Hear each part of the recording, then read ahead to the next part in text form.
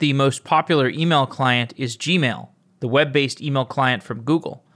Gmail is dominant, but that dominance has come at a price, namely speed. Gmail caters to the lowest common denominator, serving a large ecosystem of use cases and plugins. This makes for a slow overall performance. Superhuman is an email client built for power users. Rahul Vohra is the founder of Superhuman and joins the show to talk about the design and engineering of an email client that is made to be fast. I want to mention that we're looking for writers and podcasters for Software Engineering Daily. If you're interested in either of those things, email Erica at softwareengineeringdaily.com. We'd love to have your applications for writing and podcasting. All right, Rahul, welcome to the show. Great. Well, thank you for having me. First question, very simple. Why are email clients slow? Email clients are slow because no one hitherto, I believe, has tried to make them super fast. It is in fact possible, but it requires a tremendous amount of work. Elaborate. Well, the main reason that no one has tried to make them fast is because those organizations who had email clients were busy doing other things. Take Gmail or take Outlook, for example, Google or Microsoft. Incumbents like these gigantic companies really struggle with speed for a number of key reasons. Number one, they have massive scale. These organizations are huge, tens if not hundreds of thousands of people. Number two, they have this insane entrenched architecture. The number of servers, for example, that powers Gmail would boggle the mind. And number three, they have to serve massive scale. Gmail alone has 1.5 billion users who run on all kinds of different hardware all the way across the world. So that optimization problem is really, really tough, as well as the engineering problem, as well as the organizational agility problem. How do you solve those three things? I don't claim to have the answer. I think it might be impossibly hard, which is why startups are even a thing. Now, why is it actually hard to pull off even for a startup? Well, it's only just becoming possible for a startup to build a high-quality email client, high enough quality and amazing enough that people would genuinely choose to use it, and not just use it, but pay $30 per month for it over Gmail. This has become possible due to things like decent APIs. The Gmail and the Outlook APIs are significantly better than IMAP or SMTP for anyone who's worked with those, or MAPI or ActiveSync before them. Better distribution models, and it's just faster to grow a technology company these days. So it's just become possible for a scrappy little startup like Superhuman to build the fastest email experience in the world and actually have people prefer that over the incumbents. How does slow email inhibit the quality of interaction? It's a death by 1,000 cuts. Let's actually do it by example. So when Paul Buchheit, who was the employee at Google, who created Gmail, sat down to do so, he had a rule, the 100 millisecond rule. And this basically said that every interaction should take place in 100 milliseconds or less. Now, for anyone who's used Gmail in the last 10 years, will know that it no longer really abides by that rule. Opening an email can take a second, searches can take many seconds. And so when you have this slowdown, it's not really about the physical cost of the time. I mean, if you add that up, it'll come to perhaps half an hour to an hour a day, maybe, depending on how much email you do. It's the effect it has on your mind. So there's this notion in human-computer interaction, it's actually been very heavily researched, that every time you change task or get interrupted, it takes your brain about 20 to, on average, 23 minutes to recover. So if you Alt-Tab, or if you go to Twitter, or if somebody taps you on your shoulder and you stop doing what you're doing and you start doing something else, even if it's for just 30 seconds, when you get back to your original task, your brain is still computing the old thing. And the most insidious thing is you don't even feel it. So when our email goes slow, or when our software in general goes slow, you'll realize I'm an aficionado and an advocate for speed. You risk losing flow. You risk this cognitive overload, this distraction effect. And that's why it's so important to never have that. If you're a software engineer or you're a founder trying to build high quality software, you want to squeeze everything down to the last few milliseconds. And we've now got to the point in Superhuman where every interaction takes place in not just 100 milliseconds, but less than 50 milliseconds. And it's to keep people focused, it's to keep people in flow. And I think it's one of the main reasons why people report saving many hours per week. Is it in any way good for a client to be slow? I mean, we're not talking about a chat client here. Like maybe, email is good if it's slow because it's a pensive operation. I think whilst you're writing your emails, well, I was about to agree with you, but even there I disagree. Imagine you were doing a pensive operation, but you tapped a key and there was a delay between what you tapped and where it appeared on the screen. And Gmail and Chrome, especially if laden with browser extensions, can easily get to that state. We've probably all had the phenomenon of hearing ourselves talk but delayed by perhaps 200 or 300 milliseconds, and we know how cognitively overloading that is. So I can't imagine any aspect, bar one, which I'll get to shortly, where slowness is actually a positive thing, because I think it's very anti-user. Now, the one case where slowness is a positive thing is potentially delaying in receiving and sending. I'm very much a believer in humanistic technology. I don't like, for example, how Slack is designed to engineer fear of missing out. The whole threads mechanism, the whole unread channels mechanism is designed to keep you coming back minute after minute, second after second. And I think in email we can actually start to solve this. So this idea of perhaps pausing your inbox so that your emails are delivered at 3 known times per day, and the symmetrical idea of pausing your outgoing email so that maybe your email gets delivered to other people in 3 batches a day. I think that's a really good example of slowness.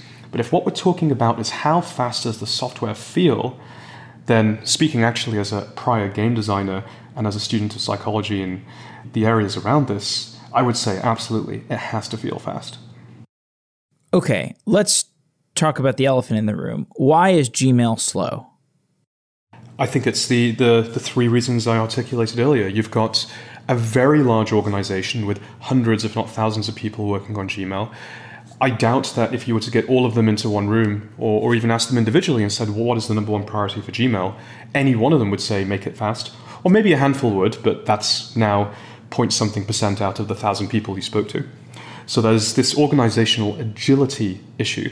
Secondly, you've got the architecture issue. Gmail is fundamentally a client-server web-based architecture. Superhuman, to my knowledge, is the first time anyone has ever built a JavaScript entirely email client. It looks like a web page if you go to our web page. We also have a native app, but it isn't actually. You actually end up hitting an Amazon S3 bucket, you download a JavaScript payload, and it's the first time anyone's built an email client entirely in JavaScript. And so we don't even get slowed down by the network. When you search in Gmail, and Google is excellent, by the way, at putting servers next to everyone. You're only ever 1 or 2 miles away from a Google server. It still doesn't matter. You're still limited by the speed of light and network traffic and hops and so forth. But when you search in Superhuman, you're only limited by the speed of your SSD, which, as you know, is frighteningly fast.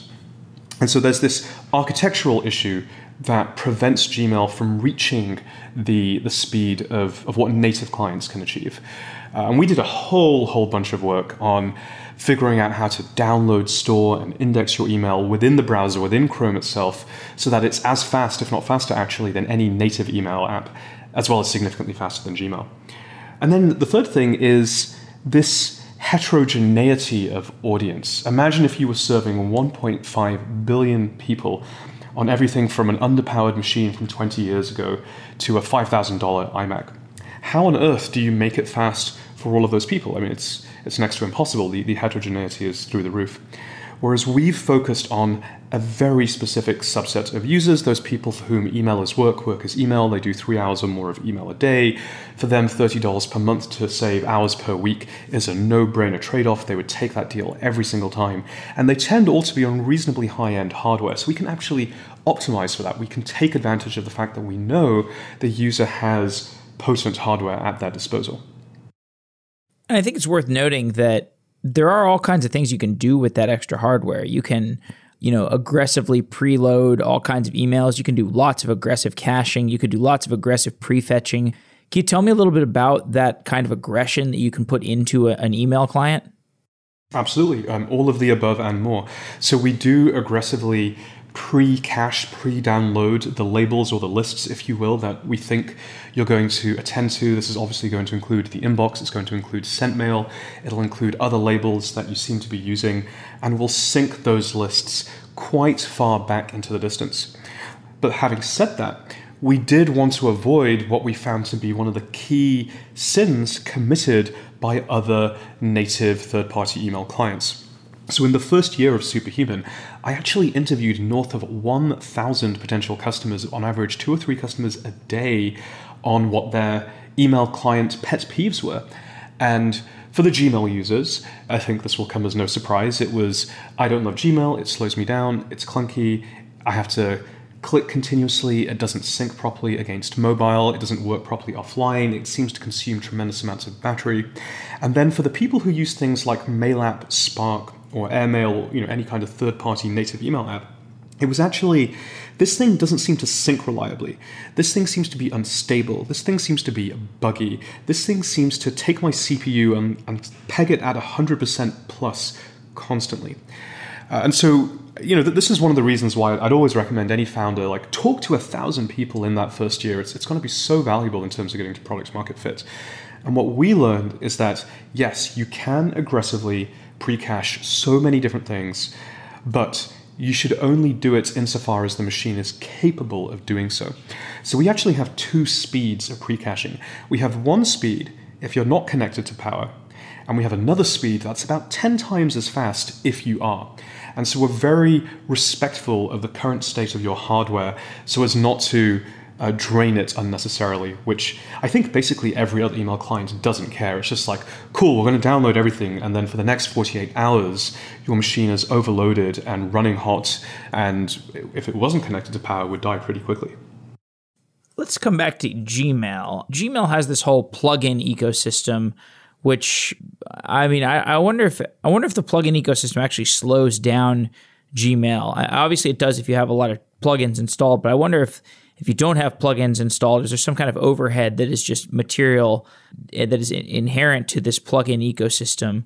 Maybe you can tell me about some of the other causes of slowness in Gmail, perhaps the plugin ecosystem?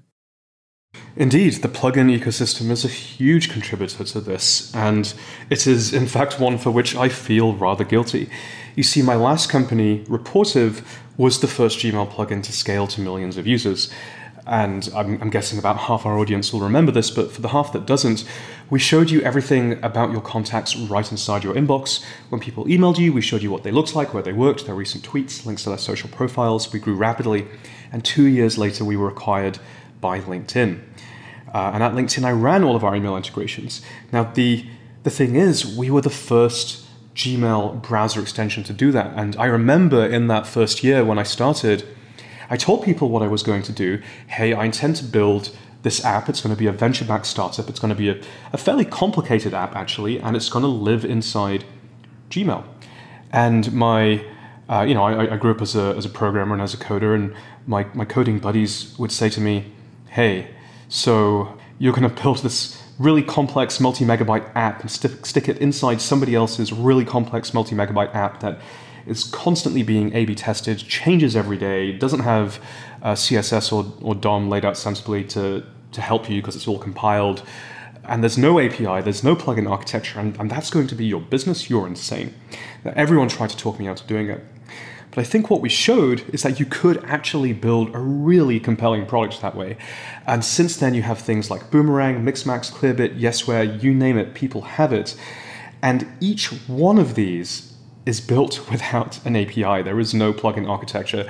It's only recently that Gmail actually has a sidebar architecture, but that has all of its own pros and cons, and most people actually still use browser extensions because it gives you so much more power. The problem, though, is that because there is no architecture, what do? Well, you end up doing window.setTimer. You end up tracking every mouse move event. You end up doing things that, yes, they let you create a product that's powerful, but let's be real, this isn't how engineering should work. It's not going to be the most friendly thing to the user's hardware. And so yes, absolutely, this whole plugin ecosystem, this whole browser extension ecosystem for Gmail that we helped kickstart at Reportive slows down your Gmail experience. In fact, Gmail plus plugins inside of Chrome is the single biggest reason why your laptop runs out of battery. And I don't like that. I kind of feel a little bit guilty for that. It's not what I had intended when we built Reportive. And in many ways, Superhuman is a It's kind of like a love letter to the industry, if you will. It's, well, what would happen if we just rebuilt this entire thing from scratch? You know, what if instead of this disparate collection of apps and experiences, it was beautifully designed and as if it were meant to be together? And so that's when we imagined this email experience that's blazingly fast, where searches are instantaneous, where every interaction is 100 milliseconds or less, where you never had to touch the mouse, where you could do everything from the keyboard, it just worked offline, and it had the best functionality from the best Gmail plugins built in natively, and was still somehow subtle, minimal, and visually gorgeous. And so there was this direct transition from that to Superhuman. Sorry, so are you saying that the plugin ecosystem from Gmail works inside of Superhuman? No, so we're taking a very different philosophy. Let's do this by analogy. You can take an ecosystem like Android. Android has obviously Google, who work on the operating system, the parts of the operating system itself, minus their apps are open source, so anyone can take it and make their own. There's any number of handset manufacturers, from Samsung to HTC to Huawei. You have the Play Store, but you have other Android stores as well, a disparate array of indie developers. It's a very heterogeneous ecosystem. And as a result, the Android experience is somewhat lower quality and somewhat a little bit more out there and a bit more Wild West than the iOS ecosystem. Now, the iOS ecosystem and Apple in general is much more vertically integrated. If you think about why your iPhone or why your MacBook is it feels so designed, it's because the same company made the hardware as made the software. And indeed, there is a phenomenon that directly addresses this. I think, most software engineers will have read or come across Conway's Law. Sorry, not Conway's Law, because most people don't know that. Most people know The Mythical Man Month, obviously written by Fred Brooks. In that book, he mentioned Conway's Law. And Conway's Law states that every app or service grows to represent the structure of the organization that made it. And if you look at the Android experience, if you look at the Apple iPhone or MacBook experience, you can literally see the structures of their companies and the ecosystem behind them. And if we just glommed in Boomerang, or if we just glommed in Clearbit, we'd be no better than Gmail and those things. So what we instead decided to do is we took a page out of Apple's strategy and said, well, what if we vertically integrated this as far as we possibly could? What if we designed the whole thing? Well, then we could unlock a quality of user experience that nobody else could compete with. And so for the functionality that really matters, we'll never claim to replicate all the Boomerang because that's just too much.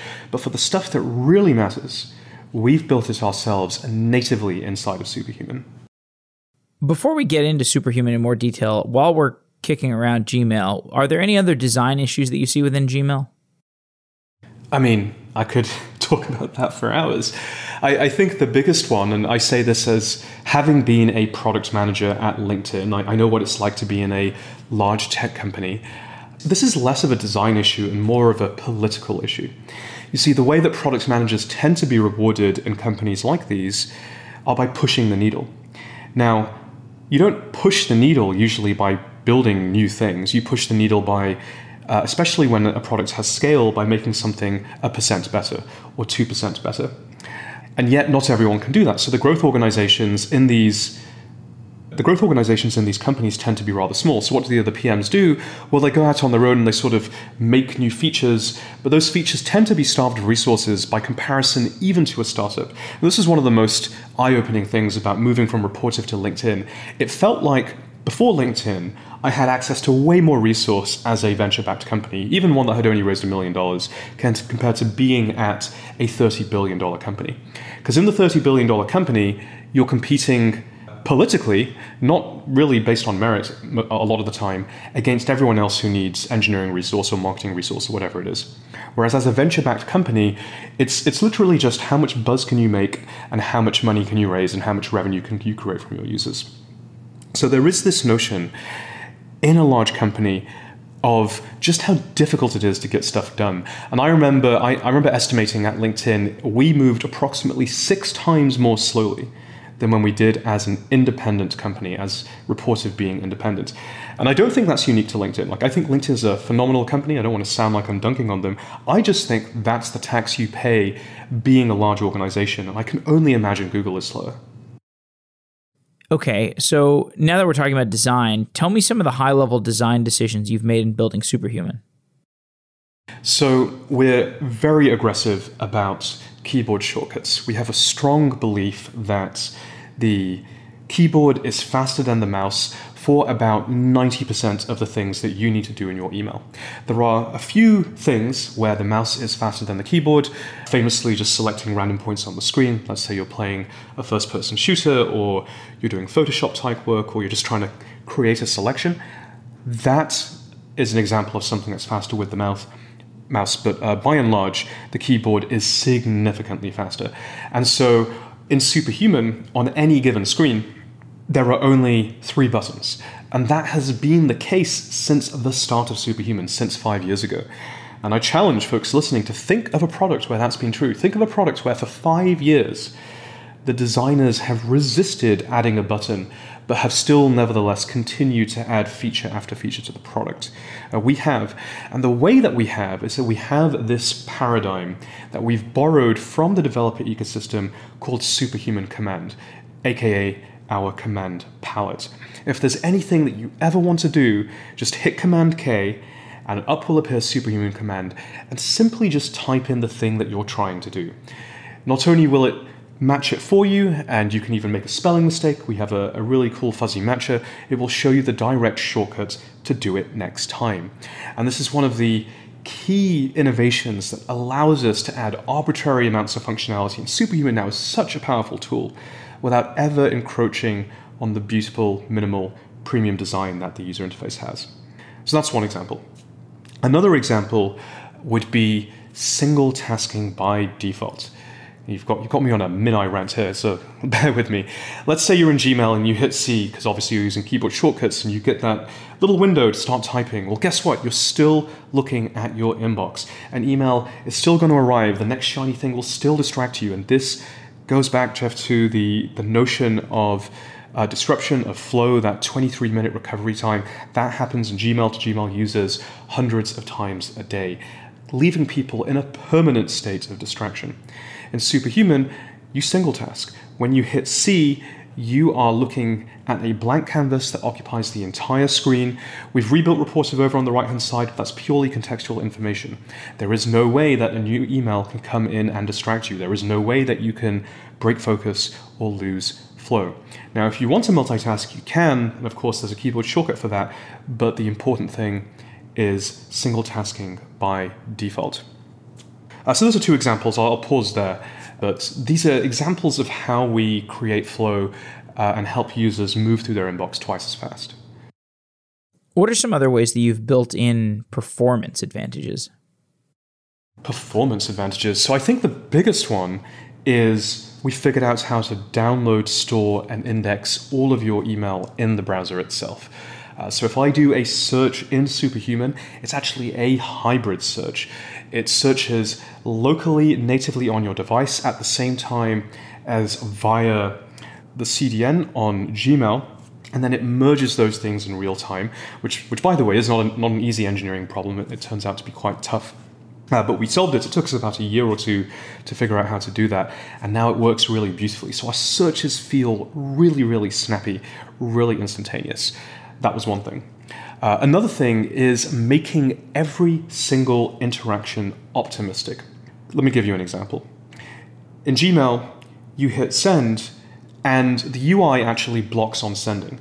Now, about half the time you don't notice it, because about half the time you're going to be on a fast internet connection.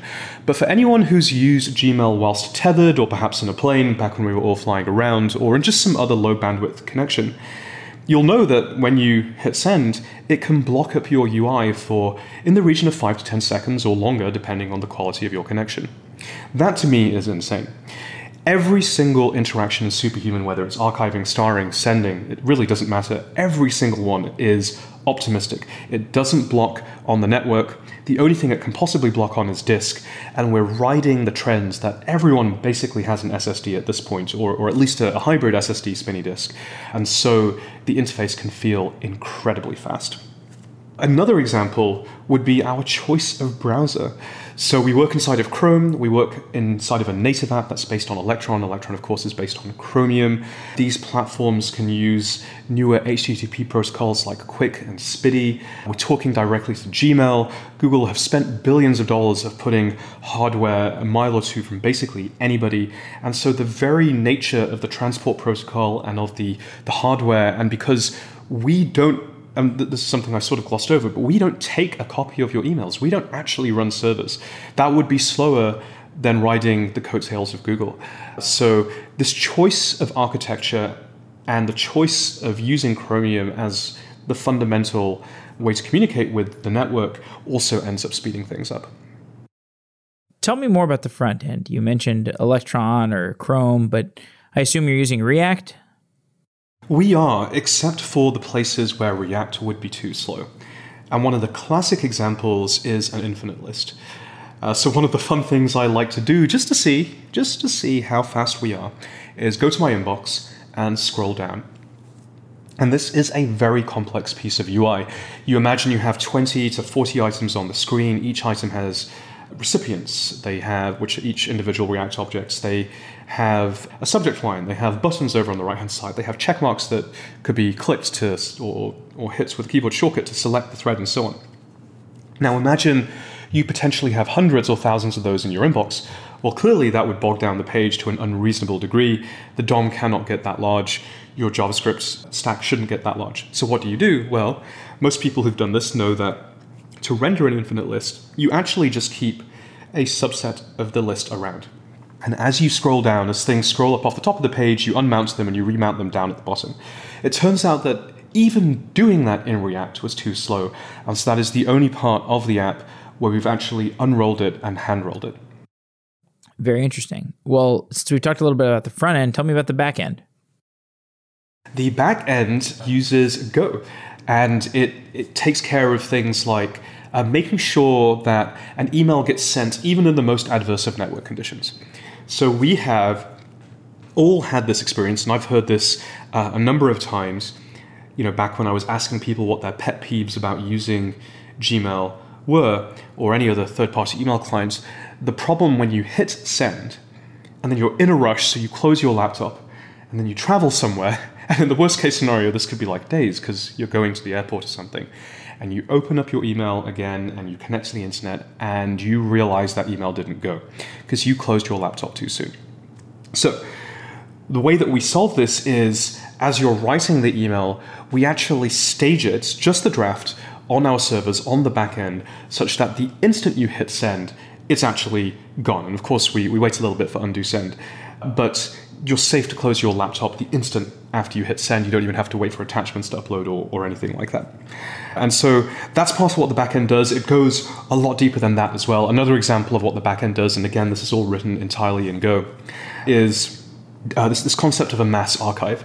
So again, some of our listeners would have had this experience where they want to declare email bankruptcy. And so what do? Well, you go to Gmail, because you're not using Superhuman yet, and you select all, and then you click, no, select all really, and then you hit archive. Well, if you've got more than a few hundred messages selected, God help you, because if you have 1,000 or more selected, you're actually going to rate limit yourself out of Gmail. And we've had customers who've done this prior to coming to us, said, I got myself rate limited out of my own Gmail account for 2 days at a stretch. And there was no customer support I could talk to. I just had to wait for the machine to let me back in again. Now, the use case is very legitimate. It is totally reasonable to say, I am never going to reply to any emails that are older than 7 days. I really just want to archive them all so I can search them. But I don't want them in my inbox because I actually want a chance of achieving inbox zero.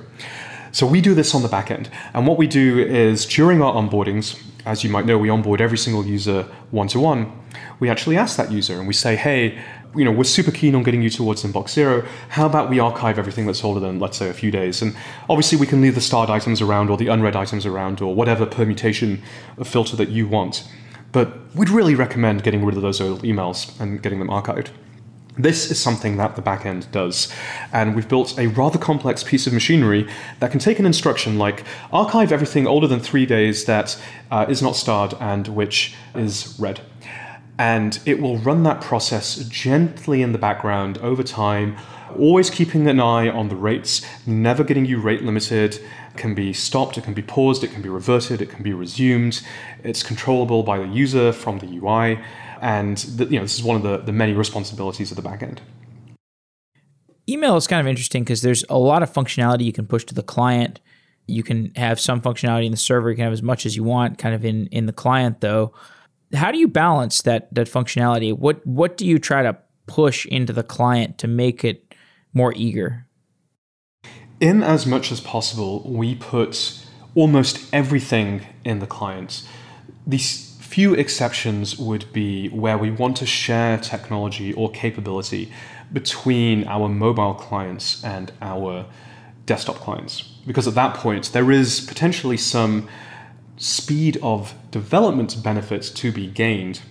And also, lower maintenance overhead, you've got less code to look after in having it on the server. But for the most part, it's very, very heavy clients. I mean, this is by design, it's part of our strategy. We know that our customers tend to have really beefy clients, and so clearly we should take advantage of that in delivering the fastest email experience in the world.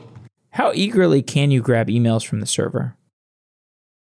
Pretty eagerly. I forget the precise rate limits. If I recall, it's something in the region of 50 requests per second to Gmail. If you go more than that, then obviously you're going to get rate limited, and the degree to which you get rate limited depends on how much you abuse the system. But that's fairly fast. So you could download a corpus of email potentially over the course of a few hours. It really does depend on the size of the email account, of course. Can you tell me any more of the interesting client-server interactions? Let's see. I mean, this is just a tiny little one, and it's an example of how we really try and go above and beyond. So when you send an email in Superhuman, there's obviously a notification in the bottom left. It says message sent. In that notification, it says undo. Now, you can hover over that notification. When you hover over that notification, a really cool thing we've done is the client tells the server, hey, by the way, users in the zone, they might decide to undo sending this email at any point. Hold on to it. Don't send the email. And this is because I've personally had the experience, I've had users had the experience of in Gmail, they send an email, they're moving their mouse all the way up to that undo button and the mouse is hovering over it, and guess what? As the mouse is there, it disappears from beneath you. It's the most utterly awful feeling, especially if you said something terrible. And so it's a fun little client-server interaction, but if you're hovering the mouse over our undo notification, the client will forever tell the backend, don't send this thing until you move away for a certain period of time, or of course you click undo. Let's talk about some more engineering subjects. So what about reliability? It's email. This is really important. Your email messages should be sacred. They should not be tampered with. How does reliability factor into your engineering? Absolutely, hugely. To the point where if something is affecting reliability, we treat it critically. It bounces the queue to everything else. And internally, we have 2 tags that we use to label a potential reliability issue. And unfortunately, we haven't had to use either of these for quite some time. But one is lose data, and this is an issue that has potentially caused the user to lose some piece of data. Perhaps they lost a draft, or something else went missing for some reason, or look foolish, which, depending on your perspective, could be even worse. This is where the user has done something which has caused them to not represent themselves in an ideal fashion to somebody else. Maybe they sent a half-finished version of their email or something like that. Now, we haven't had to use these for a while, but in the early days because you're right, building an email client is super hard. The surface area is immense, and reliability is mission critical. We used these labels to triage what we did. What about testing principles? Testing principles, I mean, we obviously write a ton of tests, and that's everything from unit tests to integration tests. I wouldn't say that we have a testing principle. Like we're not as extreme as saying, oh, we do test-driven development or anything like that. For us, what's really important is making sure the product works well in practice. And the way that we've accomplished that over time, in addition to using the lose data and look foolish labels, is through this notion of onboarding. So folks might not know, but we onboard every single user one-to-one in a 30-minute video call for Superhuman. And initially we did so deliberately slowly. Back in the day, about 2 years ago, when it was just me doing the onboardings, I would do only about 5 or 6 onboardings per week. Why? Because that would give me the opportunity to sit down with each user and watch them do their email for about 30 minutes. And actually back then, the whole onboarding process was 2 hours, so I got a lot of face time with users. And inevitably, I would find 5 to 10 bugs. Some serious, most not so serious, but in any case, I would take those back to the team and insist that we fix them before we onboard next week's cohort of users. Now, why did we do that? Well, if you don't do that, what you end up with is a piece of productivity software that's like basically every other productivity software that is 2 years old. It's immature, it will only be usable by early adopters because most people, most mass market consumers have a really high quality and reliability bar. And if you don't fix the obvious bugs, people aren't going to run into or report the non-obvious bugs. This is what I call bug reporting fatigue. Any given user, let's say, might only ever have the enthusiasm or the energy or the initiative to report 4 or 5 bugs over the course of their lifetime with your product. Now, if your product is buggier than that, then given a certain number of users, you won't actually find out about the rest of the bugs. That's why it's so important when you're building complex software to onboard users slowly, to observe them using the product, and to critically fix their issues so that the next cohort of users can uncover the next cohort of issues.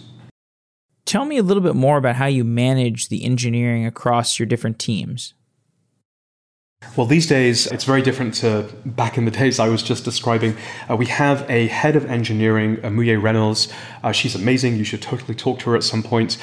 There are only 14 people in the world who've been making iOS apps for longer than she has. She was back at Apple in the early days of Apple. She runs our overall engineering organization. She reports directly to me. She also serves on the leadership team, so she takes a hand in running the company. And she also runs customer delight, which is what we call customer support.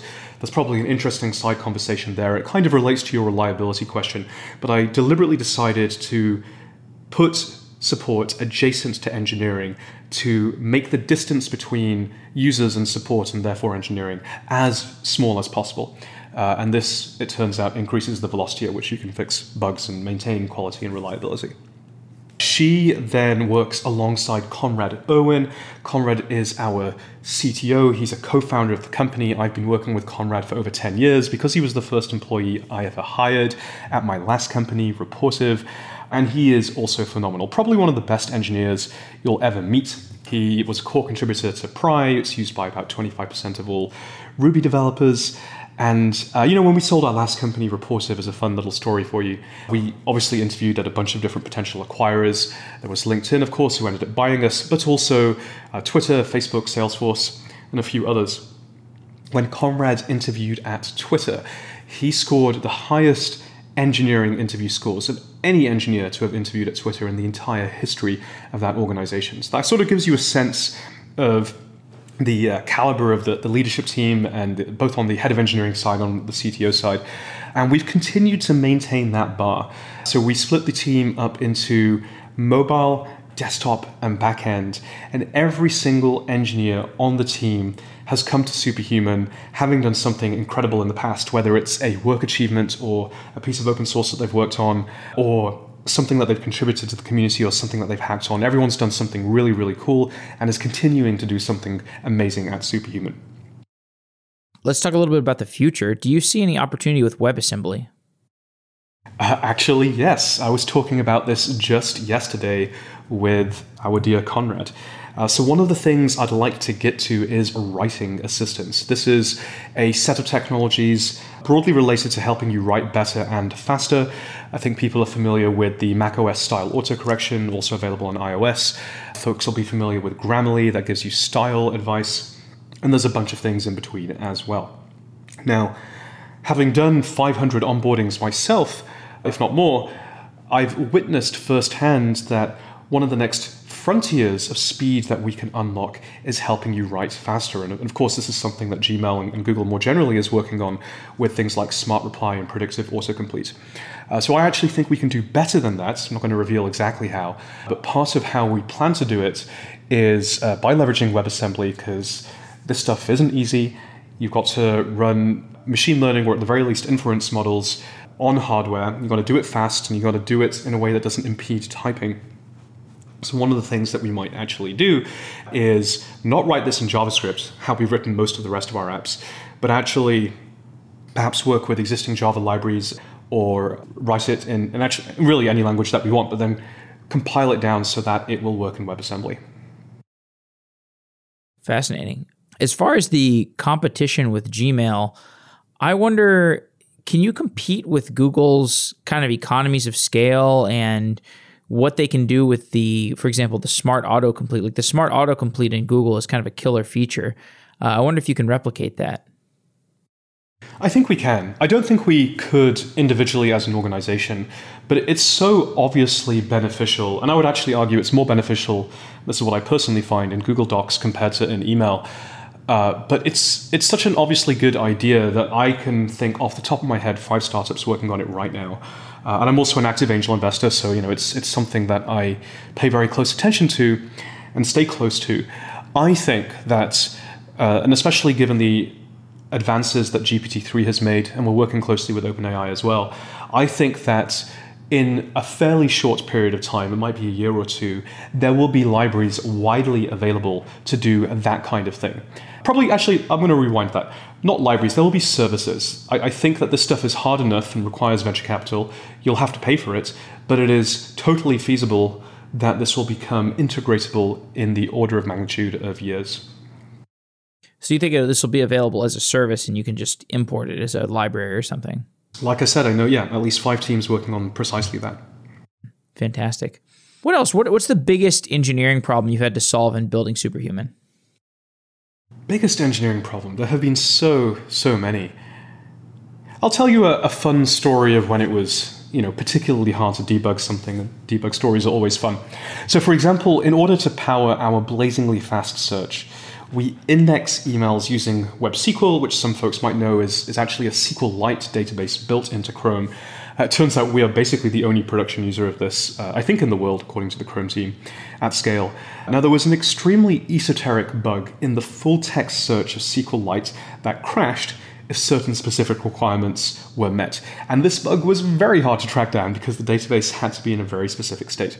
In particular, let's dive into the example just for color, you had to have unbalanced search trees, unbalanced in such a way where the adjacent node was in fact null. So you'd have to have an index with, let's say, a lot of words starting with the letter A, none starting with the letter B, but some starting with the letter C, such that when you insert a new word, with starting with the letter A, it tries to split the A node because the A node has got too big. But because B doesn't exist, guess what? It's segfaults. And this was happening to hundreds of our customers every single day because Chrome had updated the version of SQLite that they use. And then our CTO, Conrad, completed a feat that is truly heroic, working feverishly, morning all the way through night. I'm not even sure if he slept properly through one weekend. He jumped into Superhuman, the codebase, found out that the issue didn't exist there, jumped into Chrome, the codebase, found out that the issue didn't exist there, jumped into SQLite, the codebase, Git bisected himself all the way through the recent commits. And by the way, this is software that's extremely widely used, it's super battle tested, and found the single errant line that was causing this crash.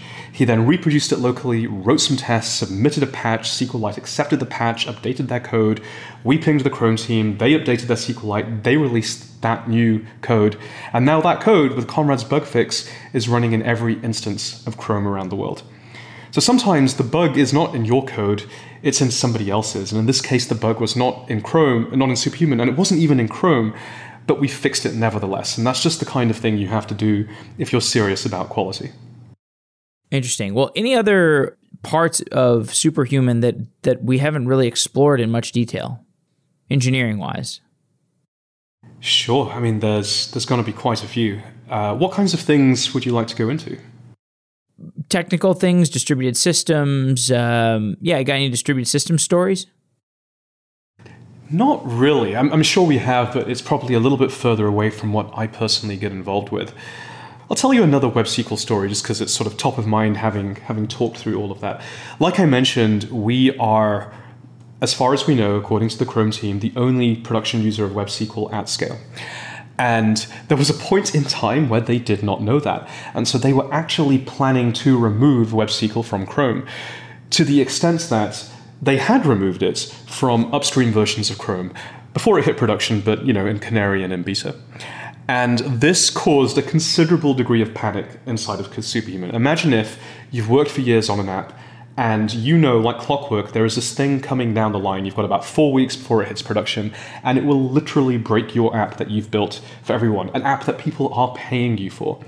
And we didn't have long to deal with this at all.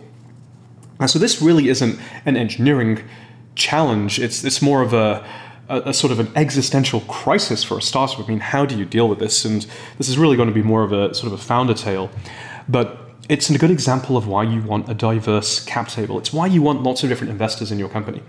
So I went to First Round Capital, who led our seed round, and I said, look, this is the issue. I need the highest level introduction to the Chrome team possible, because the folks that we're talking to right now, they don't seem to be able to help us. And they figured out the people that they knew who was running Chrome, tried to get connections, but it just didn't work. I tried it with our other major investors, it just didn't work. And then sort of as a last-ditch attempt, I downloaded our cap table, got every single angel investor who's ever invested in Superhuman, and it's sort of 200 at this point. And I basically mail merged everyone, sort of this panicked email saying, hey, this thing is going to die shortly. I'm pretty sure they're not doing this deliberately. This seems like a complete oversight. Please, can someone help us? And I got a bunch of emails back saying, I'm really sorry. I've put some feelers out. I'll let you know if something can be fixed relatively shortly. And I got one email back actually from Sam Altman, who most of our listeners will know as having run YC for a period of time. And he said, I happen to be at a party where Sundar is standing, and he's standing right here next to me. This is Sundar Pichai, the CEO of Google. He said, give me an hour and I'll get back to you. And so I can only imagine what happened, because at that point, of course, it's no longer via email, but I assume that Sam goes up to Sundar, they have this conversation. The next thing I know, this whole train of events is set in motion, and Google reaches out preemptively like, we're so sorry, like this was totally not deliberate. Our goal is obviously to push the web forwards, and we didn't know that this was being used in production. Now we do. What can we do? Let's work together. And since then, we've had a really, really strong relationship with the Chrome team, and they've been fantastic to work with. That's a great anecdote. You got any more cool anecdotes? Not off the top of my head, but maybe you could jog some memories if we ended up talking about something else. Well, one thing I wonder is how much scalability is there in your infrastructure? Does it really matter? Or this is kind of just like one client and it kind of pings the server and then that's it? You don't really need to scale it up, right? Exactly. This was one of the core reasons why we decided to architect it the way that we did. And okay, so you wanted a fun anecdote. Here's another little fun anecdote.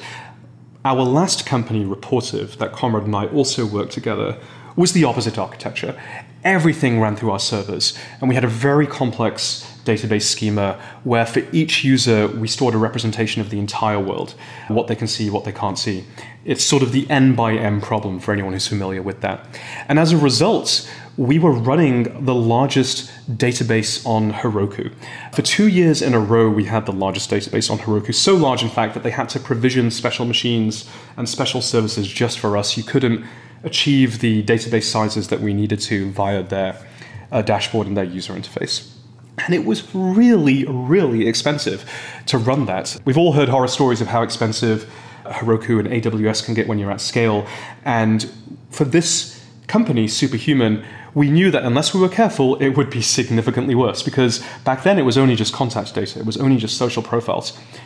Per person, you're talking about perhaps 15 to 50 gigabytes of email data. So clearly, we're not going to store that, let alone for the performance and the security and the privacy issues. So we decided not to. And we decided to instead index everything on the clients themselves, to not store it on the servers. And that gives us an inherently significantly more scalable system. Now, that said, there's still a back end. There's still a users table. There's still sending emails to deal with and all of the things that we've talked about. There's still the gentle archive process that I ran you through. And so there's still bottlenecks there. It's just that with the architecture that we've chosen, we've pushed out when you would have to scale too significantly later. And this became readily apparent with me when I spoke to the old Mailbox team. They've now moved on, they're building something new, and it's super cool. But they shared with me how when Mailbox launched, they didn't make these choices, they centralized everything. And it was one of the things that critically slowed them down, because they had to spend so much time and energy just trying to scale their service to keep up with demand. Interesting. Well, I guess we can begin to wrap up. I want to thank you for coming on the show. It's been a real pleasure talking to you. I'm trying to think if there's one more question I can ask, because Superhuman is something that a lot of people wanted to hear about. Here's a random one. Any engineering difficulties in maintaining consistency across iOS, Android, and web? Do you use React Native? We don't use React Native, no. So almost all of the iOS app is built using Swift. There's a few areas of the app, like quoting logic, dealing with the internals of HTML data itself, where you're doing very complex string manipulation that is in fact written directly in C++. For our Android app, we're using Kotlin. So I think the most interesting answer to your question is, and I'm going to give you a product management slant, because we started the iOS app a little bit later compared to the desktop app. The desktop app had a 2-year head start, so it was quite a lot more featureful. And it's only recently that they've sort of come into feature parity. And we'd get asked this question a lot by customers who write in and they say, hey, why haven't you built my pet feature? Which incidentally would take us a year or two to build, of course. And so I think of our team capacity now like a glass jar. Launch projects are big rocks, medium and small projects are pebbles of small sizes.